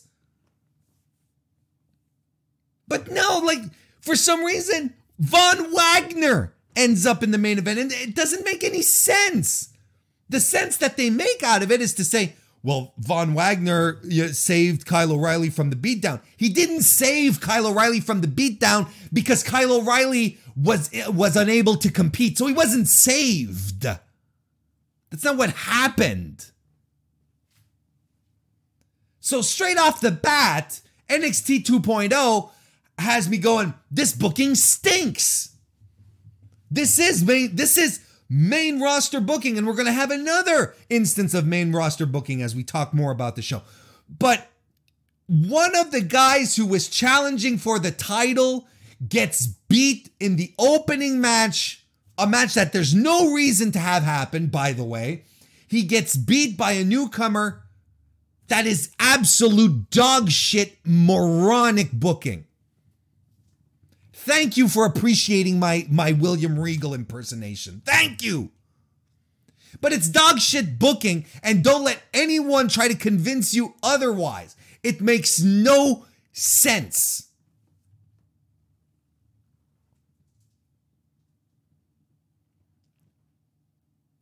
We had Imperium defeating Brooks Jensen, who is Bull Buchanan's kid. Again, look, if anything here, if he wants to call himself Brooks Jensen as opposed to Brooke Buchanan or whatever, Steve Buchanan, at least I can get that. It's not as if the Buchanans are this long heralded dynasty of wrestlers, Bull Buchanan is memorable for just his name, essentially, and being at the right place at the right time, because he wasn't, nothing special. He's not someone that everyone remembers fondly. Chat, seriously, what is your fondest Bull Buchanan memory? I'll wait. No, I actually won't wait because I don't want to delay the stream. But that's the point here, is that you end up with Okay, Brooks Jensen and Josh Briggs losing to Imperium. Fine, good little match, whatever. Then you have Hit Row's B-Fab defeating Katrina Cortez, who is the new addition to Legado del Fantasma, and she looks like Carmen Sandiego. Like she has the big hat and the red trench coat. And I'm like, this is Carmen Sandiego. You know, have her defeat her opponents through obscure geographical questions. You know, what is the capital of Kuala Lumpur? You know, what is the mountain range that separates Uzbekistan from Southern Asia? Whatever. Anyway, Evan Wright, good to see you. Welcome to the chat, and you just said exactly what I was going to say. I was talking, Sean Walker, nice to see you too. Welcome to the chat. I was talking earlier about Jade Cargill, how green Jade is. Oi! B-Fab is green. She's so green. She looks like she's like a St. Patrick's Day float. She doesn't look like a St. Patrick's Day float. She is like a St. Patrick's Day float. A green one, which is very green because it's on St. Patrick's Day. You see?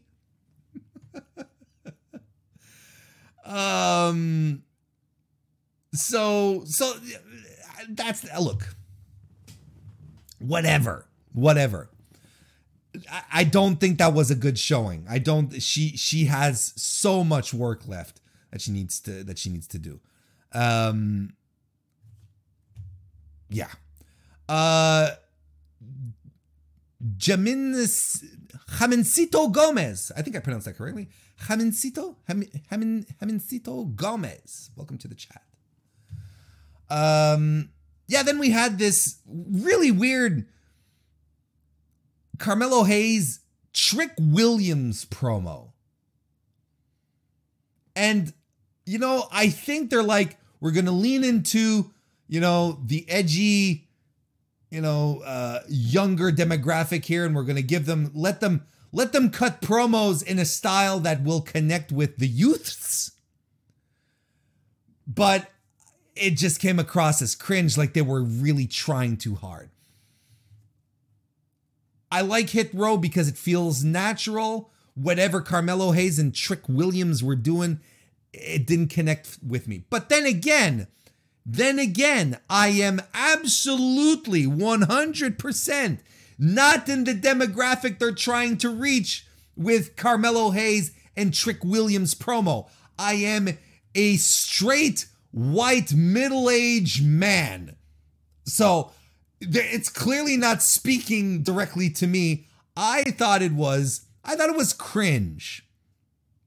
But I really like Hit Row. And me liking Hit Row is a point of contention in my relationship with the first lady of the Mr. Warren Hayes show, Kristen Ashley, where Kristen, she thinks they're corny as hell. I think they're refreshing and fun.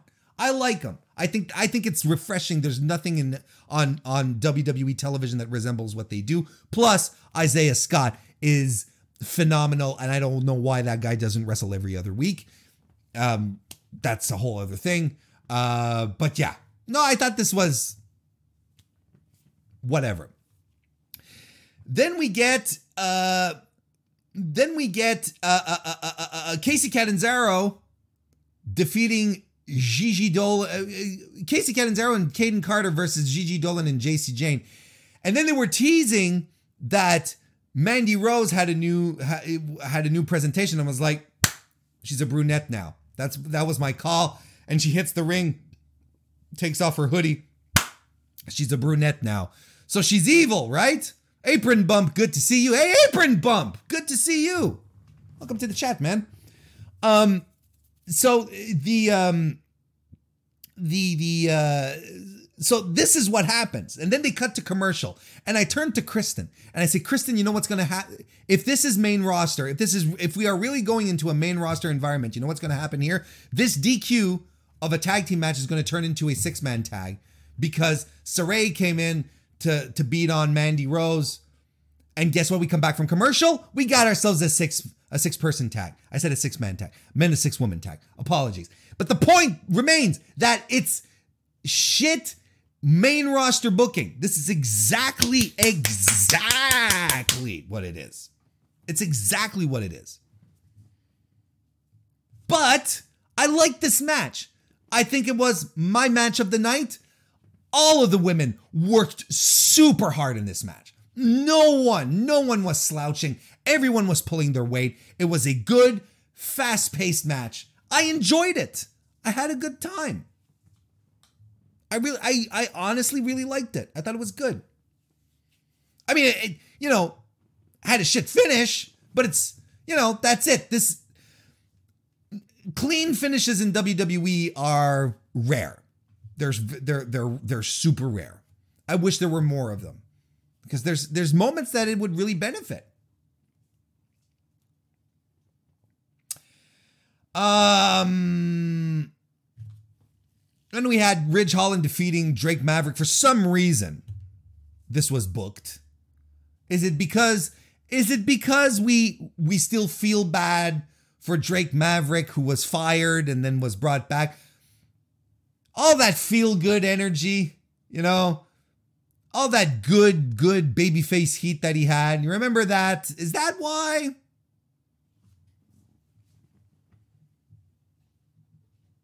Anyway, Ridge defeated him. Then we got the Creed brothers, Brutus and Julius Creed, from the Diamond Mine defeating two dudes. I'm going to tell you, I don't dislike the idea of these two jocks, because that's what they are.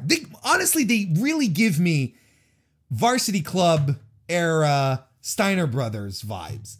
You got these two jocks, just the brothers, couple of goons, who just want to run around and toss people around. I like that.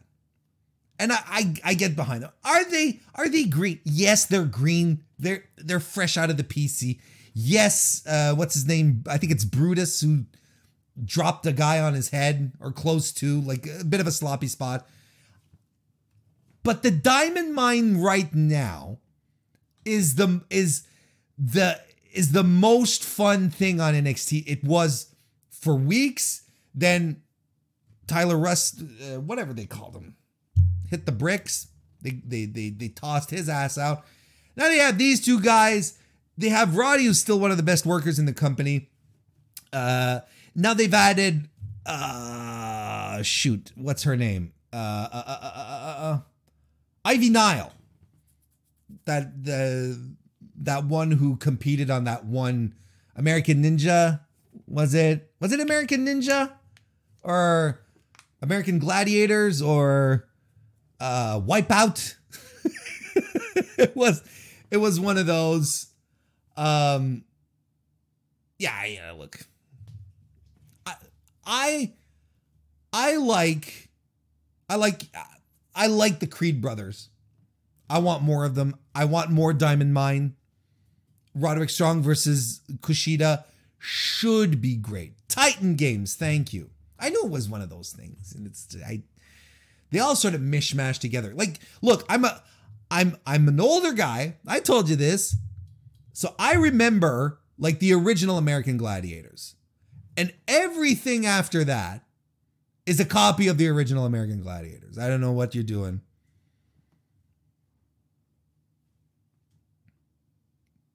But this was cool. Like, I like the Creed brothers.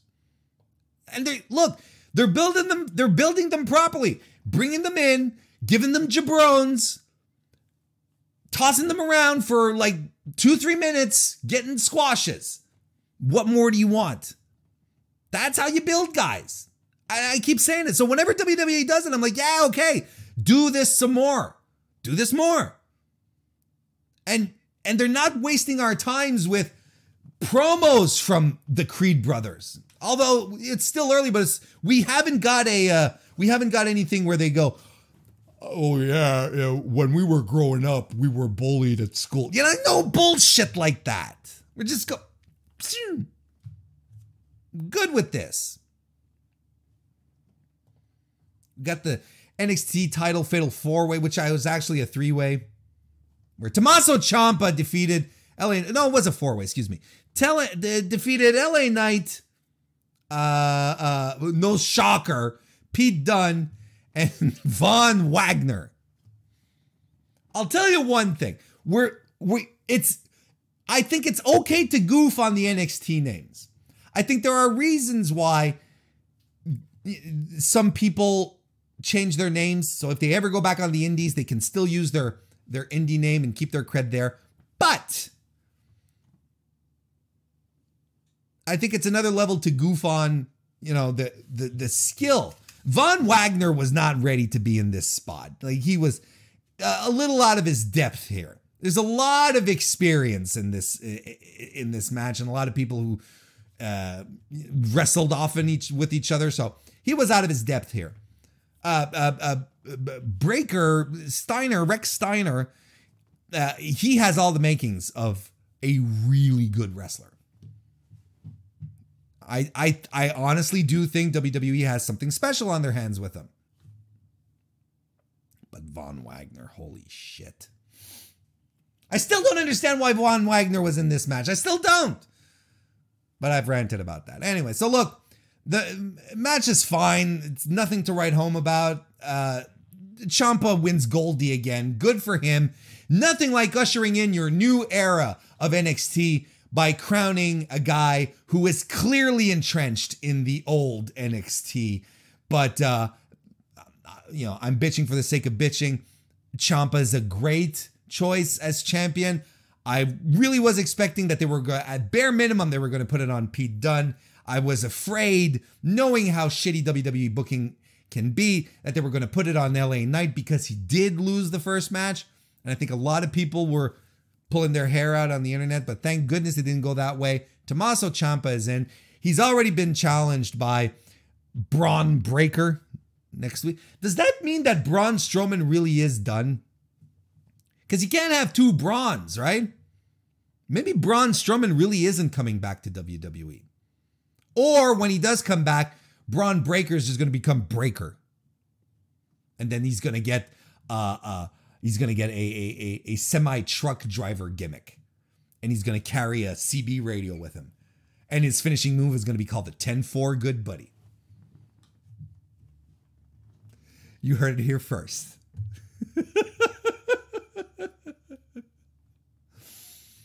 Breaker. And then we got the wedding. And you know what? I feel like the build to the wedding, the little segments, wrestling weddings are what they are, okay? But they're part of the fabric of this goddamn ridiculous sport that we all enjoy watching. They're part of the North American fabric. Been on Impact, they did them in WCW, they did them in WWE. So, okay, they're going to happen. But you know what? I think they did such a good job making Dexter Lumis and Indy Hartwell so goddamn endearing that the thing worked. Because they established the characters week after week. They had all this. They had all these personalities and little stories amongst each other. It worked. What do you want from me? Was it the greatest thing ever? No. Would I have preferred an extra 10 minutes on the main event, on the Fatal 4-Way? Yeah. But for what it was, I thought it was entertaining. And I have sat through so many wrestling weddings that were just dog shit. Were bad. This one, I think it did the job. Now, what needs to be underscored here before we close up the new 2.0 NXT of 2.0-ness, that if you ever doubted that this was a new era for NXT, it should have been that you're like, no, this is really like the old NXT. Having the main event be the wedding should be the telltale sign that this is no longer your father's NXT. This is not even your NXT, the one that you fondly remembered back when Sami Zayn was NXT champion, when Shinsuke Nakamura was there, when Samoa Joe and Finn Balor were fighting each other. Or even during the storied and hollowed Tommaso Ciampa, Johnny Gargano storyline. All of that is done. It's gone. Because NXT 2.0 on its very first night main evented with a wrestling wedding. Whatever you knew about NXT is gone. So I hope you had the time to say your goodbyes, because this is the equivalent of your family pulling the plug on grandma before you were able to get to the hospital to say your goodbye. By the way, I hope your family never pulls the plug on grandma before you get to say goodbye. You know what? I hope your family never has to be in a position where they have to decide to pull the plug on grandma or grandpa or anyone at all. Just to be clear. I don't have the coffin dance meme queued up. I'm stupid. I really should have, right? This is a fail on my part. I'm going to make it up to you somehow. I know. I don't have it. Well, let me check. No, I don't have it. It's not in my scene. Sorry.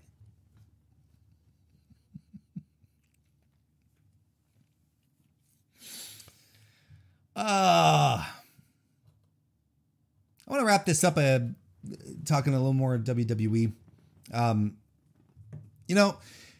SmackDown last Friday. Where's the now relax everyone. Relax now. Look, people are in the chat calling for me to play the coffin video. Okay, you know what? You babies. Cuz I didn't get ready. I didn't think about it. You know what? Cuz I wanted to talk about wrestling. They want me to play the coffin the coffin music meme as a send-off to NXT proper, right? All right, well, if this is what you want,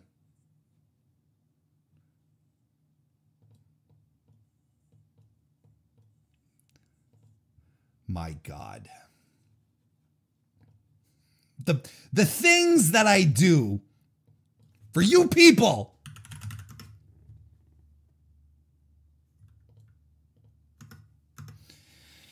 Where is it? Where am I?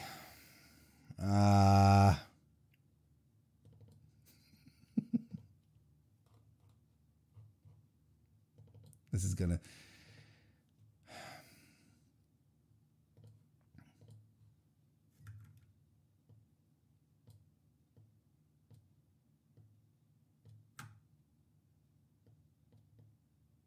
All right, are you ready for this? This had better work.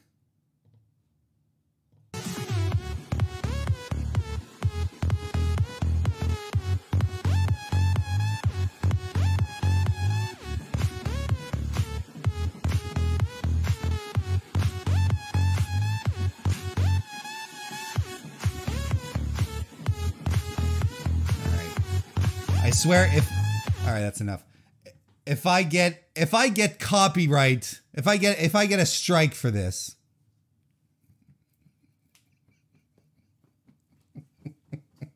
Rest in peace, NXT 2.0.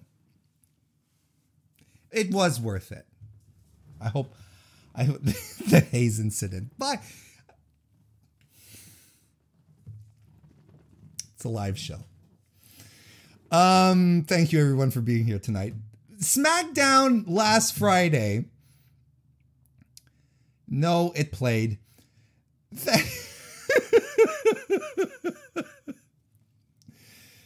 SmackDown last Friday, I thought it was the Madison Square Garden show. Oh, look who just showed up. It's Kristen Ashley, the First Lady of the Mr. Warren Hayes Show. Yeah. Welcome to the show, darling. SmackDown last Friday was the Madison Square Garden show. It was the big show. It was the multi-brand show, you know, all that stuff that they wanted to set up, right? And I'm going to tell you, a lot of people were raving about it. We're saying it's fantastic. And you know what? I'll say this.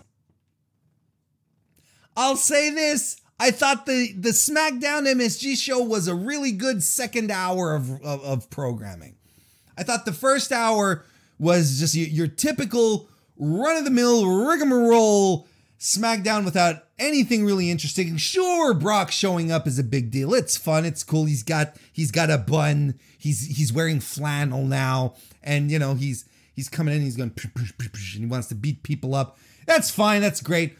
But it's another 18-minute promo. The 10-man tag match, I didn't like it. Thought it sucked. Had that thing with that Atlanta Hawks guy who used to play for the Knicks, I guess. And he shows up and people are booing him. I don't follow the basketball. So I'm like, okay, well, clearly this is not for me, but I'm sure someone enjoys it. But outside of that, the match was nothing. That was nothing. Contract signing, bad. Of course, contract signings are bad. Contract signings are bad. You're a listener to the Mr. Warren Hayes Show. It is a complete, utter lack of creativity. It's lazy creative. Whenever they pull out a contract signing is because they don't have a better idea, and it's lame. And it's always the same thing. And we got a very formulaic, very, very boring contract signing. I still don't know why Bianca Belair is skipping to the ring when she should be mad as hell. But of course, she has to do her entrance before anything else. Your personality begins and ends with your entrance, Bianca. It has nothing to do with you actually being mad because you were screwed out of your title by Becky Lynch, right? Anyway, look, weird stuff. I don't understand. I don't like contract signings. It was and Becky Lynch, man, I don't get it. I still don't. See, you have on one hand, you have the company here giving the complete opposite to what their audience wants. Their audience wants to cheer for Becky Lynch, and they're not giving it to it. And then the next night on Raw, Big E, right? But I mean, I don't understand it. Look, I'm not going to spend too much time on it. I thought, but then the Seth Rollins Edge match happened, and I thought it was really good. I liked it better than their SummerSlam match, personally. And I liked how, this tied into Seth's character again, where he does something egregious and he has regret. Nothing as hokey as poking someone's eye out this time, but just like, I'm stomping you on your neck that I know is surgically repaired and, will be your Achilles heel for the rest of your career, might actually end you, but I'm still going to stomp the shit out of it. I kind of liked it. I thought it was cool. And the show ended hot with the Street Profits Usos match, even though the ending was a DQ and you couldn't get a proper ending to save your life on a WWE show, it seems, except for this Seth Rollins Edge match. That was fine. And then the Demon showed up. It was a crowd pleaser. This show was a crowd pleaser. And it delivered on action for at least 1 hour. And this is my main takeaway from the SmackDown, from last Friday's SmackDown. It's not as if WWE doesn't want to put on, it's not that WWE can't put on good wrestling shows. It chooses not to on a weekly basis.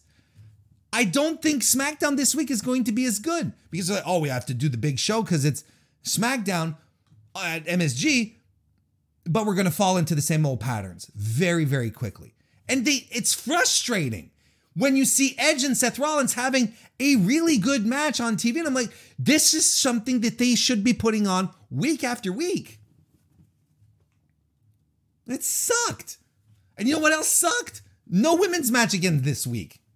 No women's match again this week. either Friday or the Friday before. It's not as if they're seeking women talent.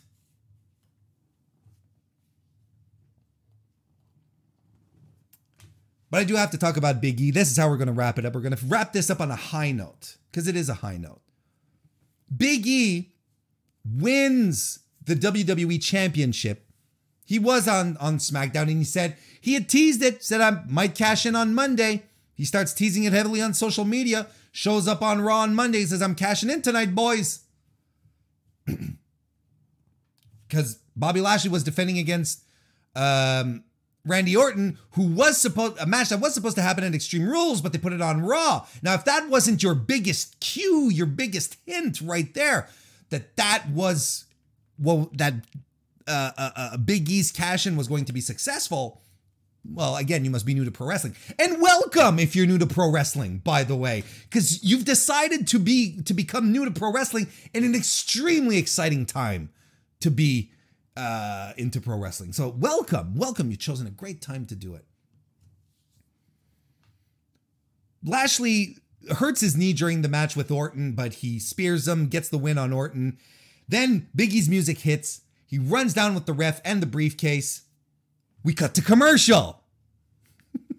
When we come back from commercial, Big E slaps Lashley, which I thought was really cool. Ref calls the match. Lashley tackles him, starts beating him up, but Big E he works the injured knee. Lashley counters out of the big ending, hits a spear. Big E kicks out of the spear, but Big E then does hit the big ending to get the win. Now, here's the thing. You cannot but not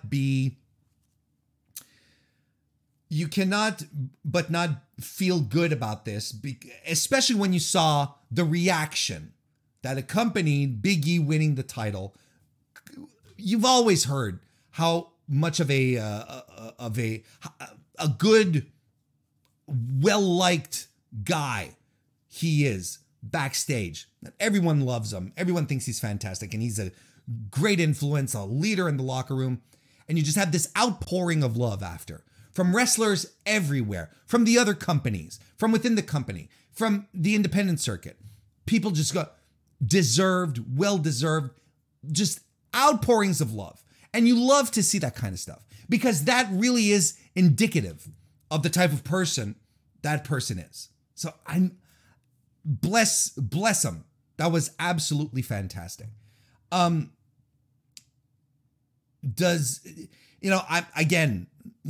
a white guy, I'm not going to sit here and talk about how important Big E's win was for the black community, for black people. I mean, look, historically speaking, this is the first time in WWE history that a black world champion passed the title on to a black challenger.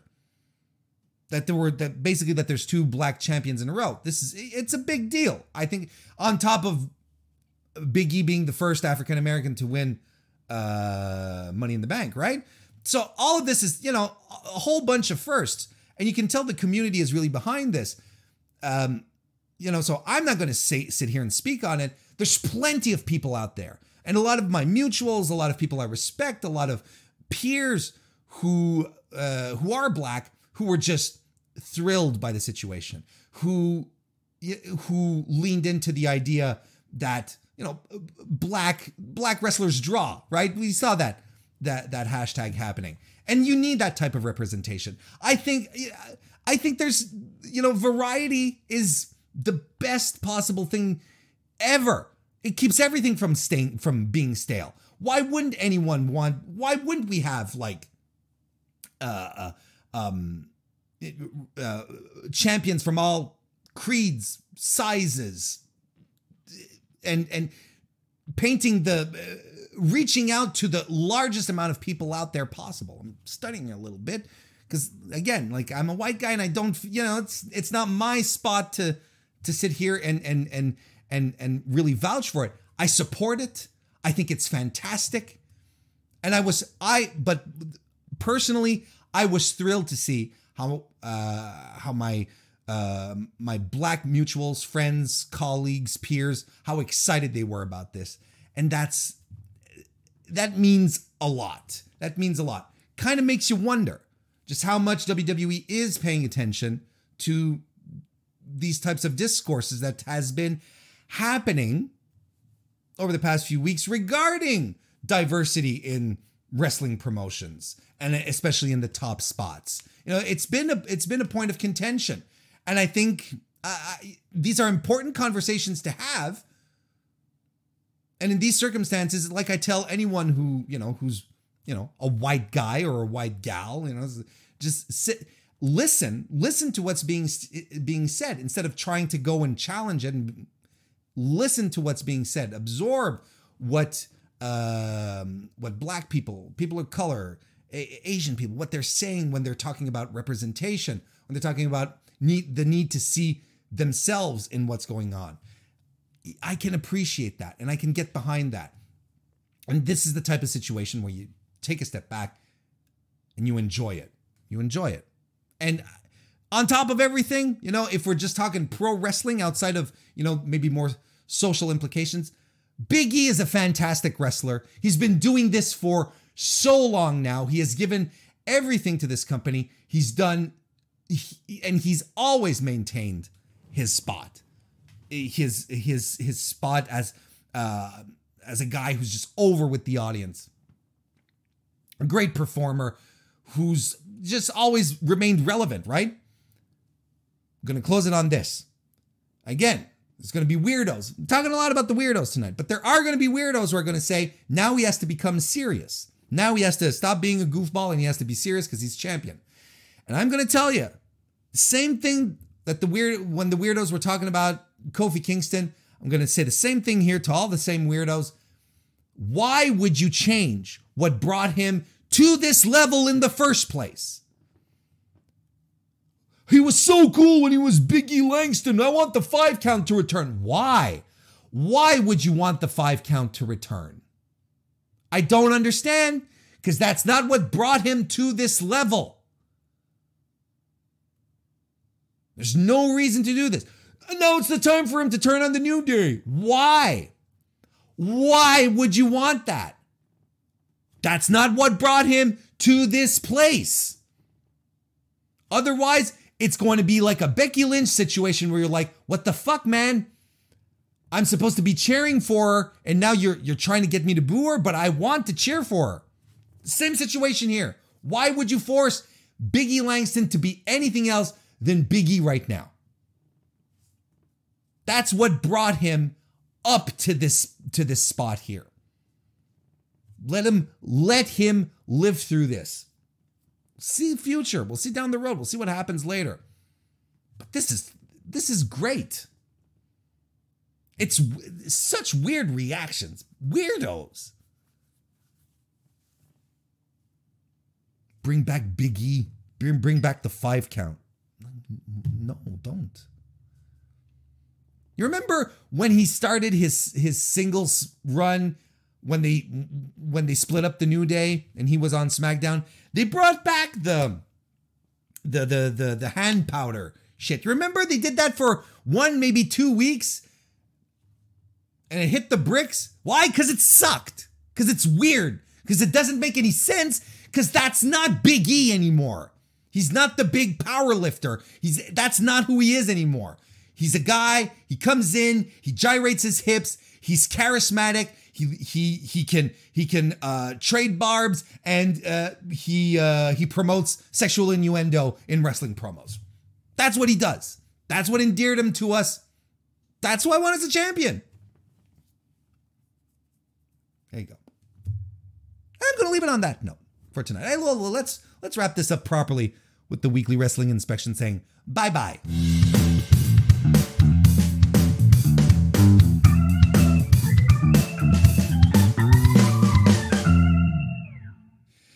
I cannot thank you all enough for spending the evening with me here tonight on youtube.com/Mr. Warren Hayes for those of you who are live. Remember, if you want to become a member, it's a good time right now because I'm about to hop over onto the post stream for members only, and we are going to continue talking about pro wrestling. What are we going to talk about? What are the subjects we're going to be talking about tonight? I don't know. It's you guys who are going to pick. There's so much stuff going on in wrestling tonight. I want to hear what you guys want to talk about. That's what we're going to talk about. Surprise me. So just become a member. Come and join us. We take calls from the Discord. We talk with the live chat quite a bit. It is a fantastic time. But it was a fantastic time here tonight as well. And I want to thank everyone for joining. I want to thank everyone who's listening right now. Do subscribe. I hope I earned your subscription. If you're not already subscribed, jump right in. Give the video a like, a thumbs up here on YouTube as well. That's very much appreciated. Whew. That was a good one. I had a lot of fun. Hope you guys had a lot of fun too. And hope you have a great rest of your evening. Have a great weekend, folks. There's the music. See you next time.